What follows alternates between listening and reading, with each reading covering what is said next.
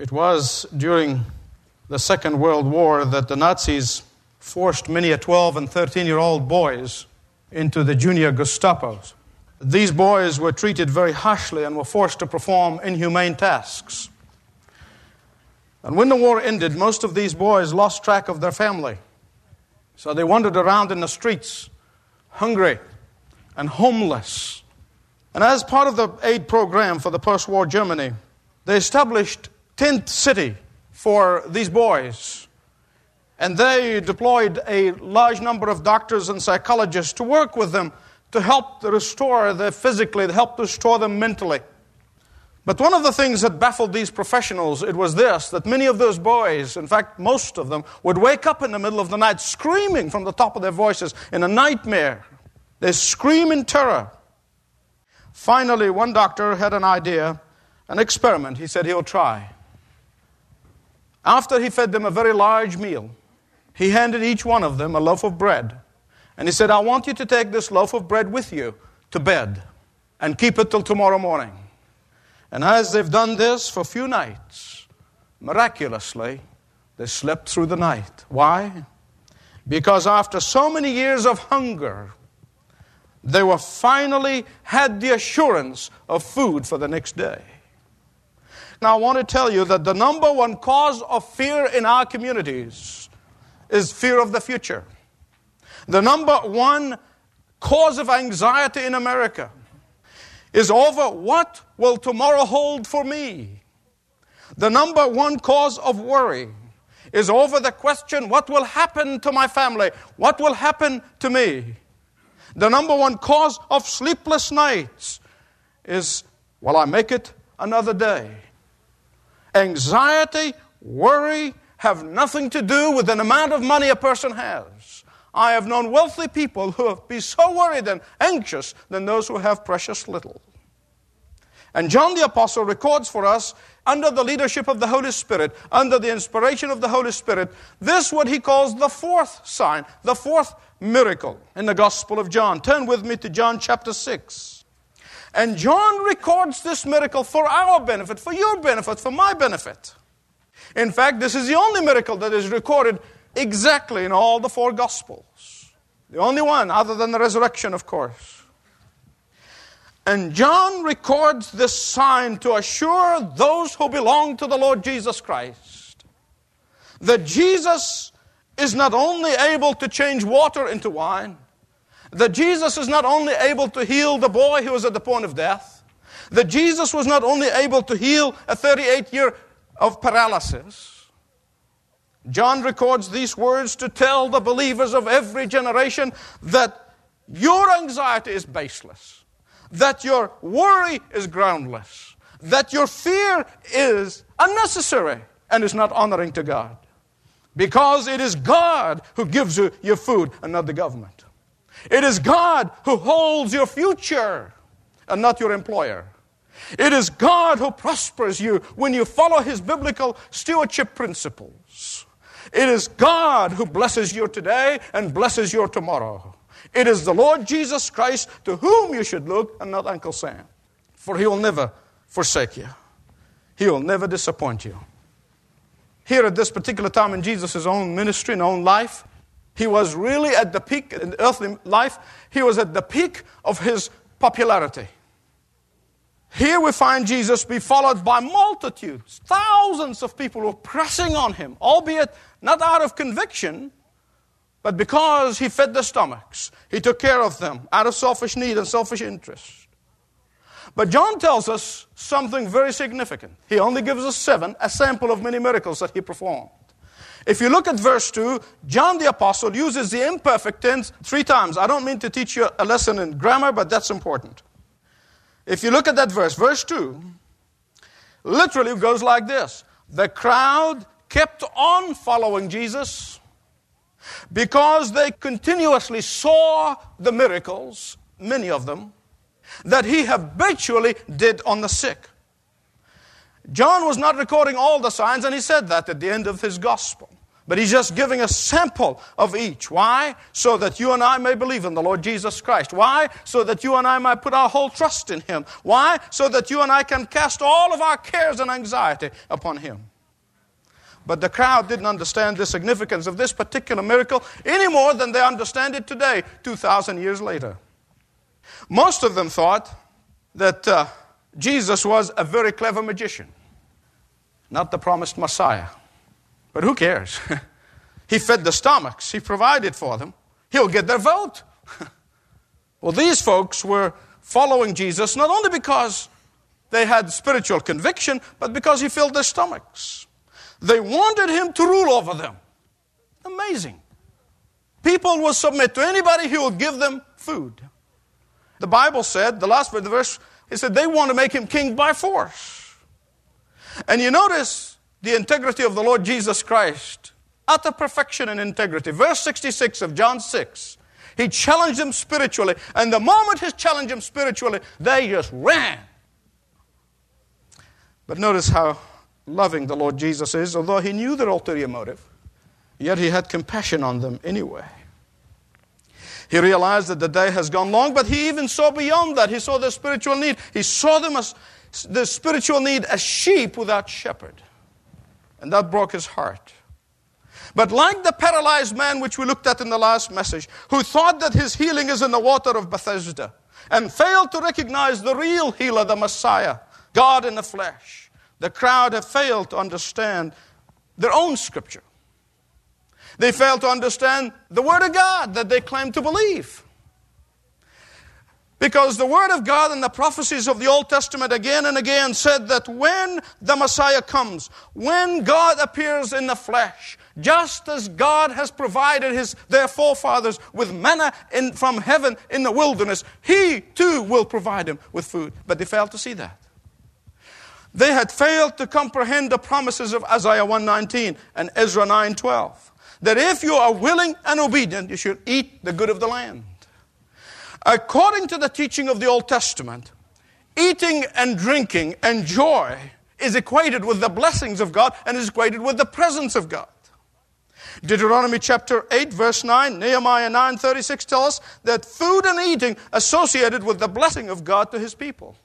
So, when God comes in their midst, in fulfillment of His messianic prophecies, they should have recognized that He is the one who's providing them supernaturally with food. Back to the miracle itself. As the day wore on, the disciples began to panic.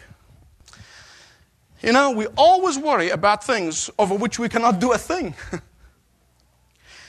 We fall in all kinds of traps when we're beginning to worry, thinking of ourselves as the manufacturers and not only the distributors. If you begin to think of yourself as the manufacturer, look out. You'll have a stomach full of ulcers. But if you see yourself as the distributor, you'll have the peace that passes understanding. And that's what was happening here. Master, they said, they're panicked. Get rid of them. It's getting late here. Send them away. Now, archaeologists tell us that there are about 14 different neighborhoods in that area, and each one would have around 15,000 people living in it. So the disciples were saying to Jesus, said, Jesus, send them out, all the Burger Kings and the McDonald's and the Wendy's, all in these neighborhoods. Let them go out before they close down. And when Jesus suggested that the disciples feed them just to test them, he encountered a very interesting reaction. I want you to listen very carefully, please, and see if you can identify either with Philip or Andrew or none. Philip is your number one guy, comes in here. He is what you would call in business the ultimate number cruncher. He's got a calculator in his head. And he knows numbers. Don't mess around with him as far as mathematics is concerned. He knew that there's not enough McDonald's or Wendy's or Burger Kings or any fast food around all the neighborhoods to feed these folks. But even if it was so, there were $15,000 to $20,000 would not be enough for them to get just a happy meal, let alone a big Whopper. How many Christians are like Philip? They are good with math, but not with faith. They are good with arithmetic, but not with spiritual adventure. They are good with logic and physical evidence, but not with trusting the supernatural power of God. To Philip, it was all a matter of dollars and cents, but no spiritual sense. You know, the average church leaves the supernatural power of God out of their planning. The average church leaves the Holy Spirit of God out of their worship. The average church leaves the Holy Spirit out while they're grinding and making program after program, program after program, and no reference to the supernatural. The average church could function just as well if there were no Holy Spirit. Philip, like many Christians, no matter how much you see God works, no matter see how many miracles Jesus performed, he still could not stretch his faith to see him doing the next one and the next one. Philip has seen so many healings and so many miracles as we've seen in verse 2. There were so many of them. But he did not think feeding the multitude was one of those that could happen again. Andrew is the second one. Andrew reminded me of a cautiously optimistic salesman, if there's such a thing. He wouldn't go out on the limb, because if it worked, he would take credit. If it didn't work, he would say, I told you so. You know, they said there are three kinds of shoe salesmen. The negative one who comes into town and sees everybody running around barefooted, and he calls the headquarters and he says, forget it. They don't wear shoes here. I'm moving on to the next town. Then you get the positive salesman. He calls the headquarters. When he comes in and see all the barefooted, he'll say, send us all that you have in the stock. They need shoes. And then there is the cautiously optimistic salesman who says they may, on the other hand, they may not. Actually, Andrew more of a lawyer than he is really a salesman. You got to weigh it out. Verse 9. He says to Jesus, there is a lad here with 5 barley loaves and 2 fishes. But then he interrupts himself. As he was talking, he interrupts himself and he says, on the other hand, what are these among so many? I'm glad this little boy went to Andrew and not to Judas. I think Judas would have eaten that boy's lunch.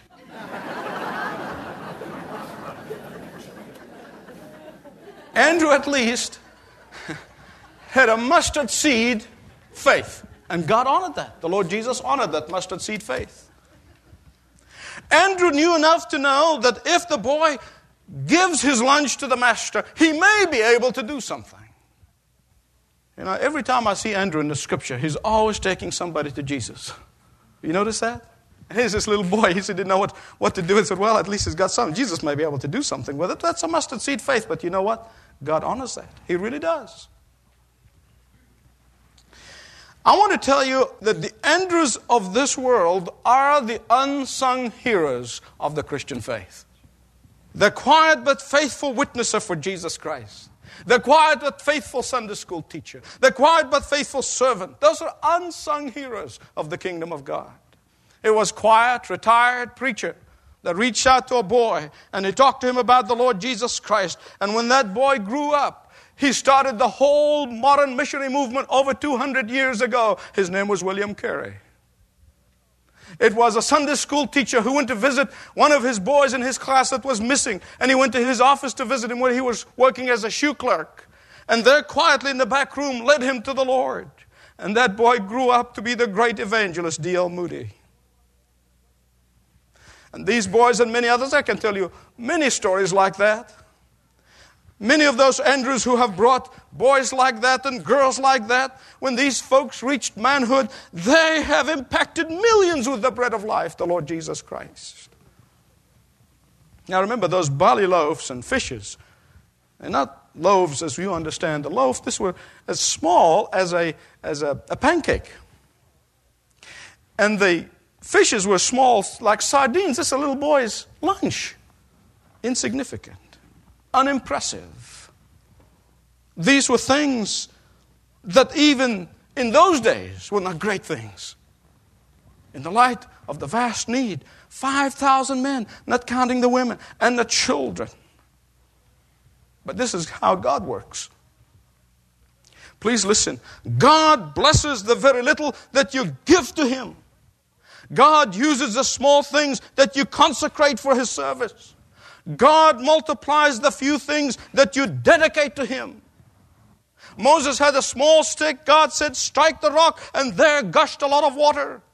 A small Hebrew girl was taken and witnessed to her captor, the Syrian general by the name of Naaman, and he was healed of leprosy. A drop of oil in a jar blessed of God through the prophet Elijah, and was multiplied to many jars. David had only 5 little pebbles, and he was a little boy himself, and yet God blessed it to destroy a menace, a giant menace. You and I make terrible mistake when we say, when God blesses me, I will do this. When this happens, I will do that.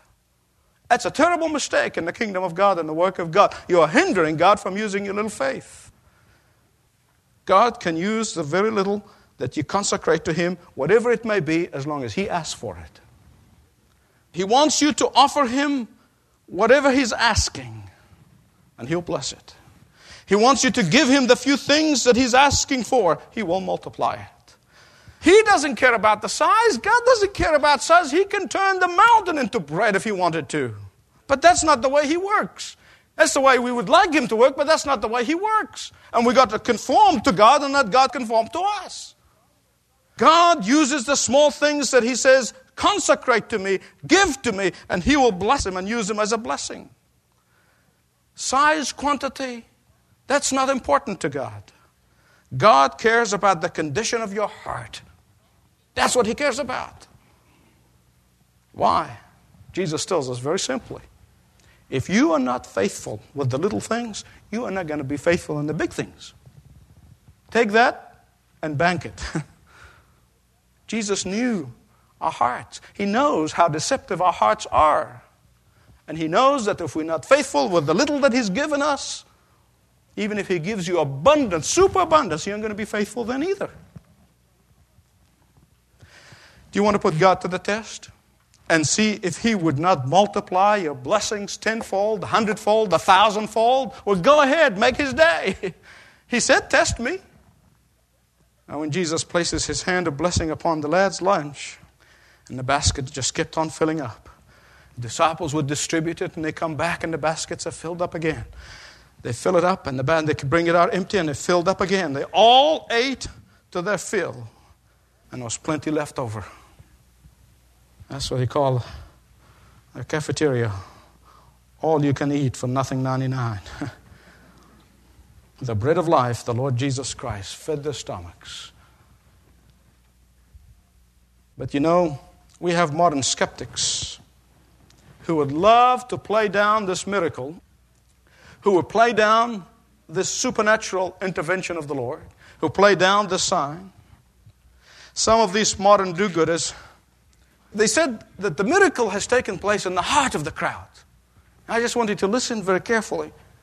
The miracle happened in the heart of the crowd. Jesus induced and He challenged this crowd to share the provisions that they have, the little that they have.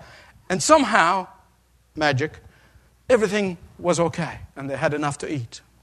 In fact, one of those folks basically said they were brown bagging it. Back then, they had brown bags, you know. They're brown bagging it. And they were sharing it with one another. They all just opened their lunch and they just, all of a sudden, it became more than enough. I tell you what, you don't want to know how many pulpits in this city who preach this stuff. You don't want to know. I want to tell you one thing. I don't think these folks know that crowd. I lived in the Middle East. I know this kind of crowd. They wouldn't share diddly squat. Just imagine, you know, this mob want to take Jesus and make Him king by force because He got them to share. It doesn't even make sense. Had Jesus made them share their food, the next time they see Him, they said, this is the one who got me to share my food. Not make Him a king. I want to say one more thing before I conclude. Jesus performed the miracle supernaturally, through His divine supernatural power. But then the disciples became the distributors. Jesus performs the miracles, but you and I are the distributors. We are to manifest His glory. Do you see yourself as a manufacturer or do you see yourself as a distributor? I think the answer to that question, and I beg you not to avoid it or shrug it off. Think about it all day. Am I really, in my heart of heart, I think of myself as a manufacturer, or am I just a distributor? Because the answer to that question is going to determine your effectiveness for the kingdom of God. is going to determine your effectiveness in your home. It's going to determine your effectiveness at work. It's going to determine your effectiveness in the church. God wants us to be distributors. At a Christian camp in the state of New York, there's a display case that contains a $1 bill and the story behind that dollar bill. And the story is this. Years ago, a missionary from Hong Kong by the name of John Bechtel came to the U.S. to raise money in order to buy a camp, a Christian camp for kids in Hong Kong, that they can come and hear the message of Jesus Christ. And when he made an appeal, there was only $1 gift. A little girl decided to give her ice cream allowance to be used for the kingdom of God, for this work. See, when the Christian Children's Fund in Hong Kong decided to get rid of their orphanages, they were selling them off. They offered Mr. Bechtel one of these properties for $250,000. And when he came home, he made that appeal. And there was only $1 balance. He wrote back and declined the offer. A year later, the same organization heard the story. There's only $1 was given by a little girl in the state of New York. And they informed Mr. Bechtel that he could have the camp for $1 legal purchase, with the provision that the property would be used solely for the preaching of salvation to all who came within its gates. Since then, thousands of Chinese have come and heard the gospel and received Christ in what is known as the Sun Du camp. The ministry continues today. The ice cream allowance of a little girl, surrendered, dedicated to the Lord, has been multiplied manyfold.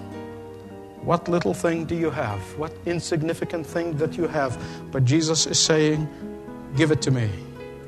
Dedicate it to me. And I will multiply it. Thanks for listening to this message from Dr. Michael Youssef, recently featured on Leading the Way. If you'd like to know more about us, please visit ltw.org. That's ltw.org.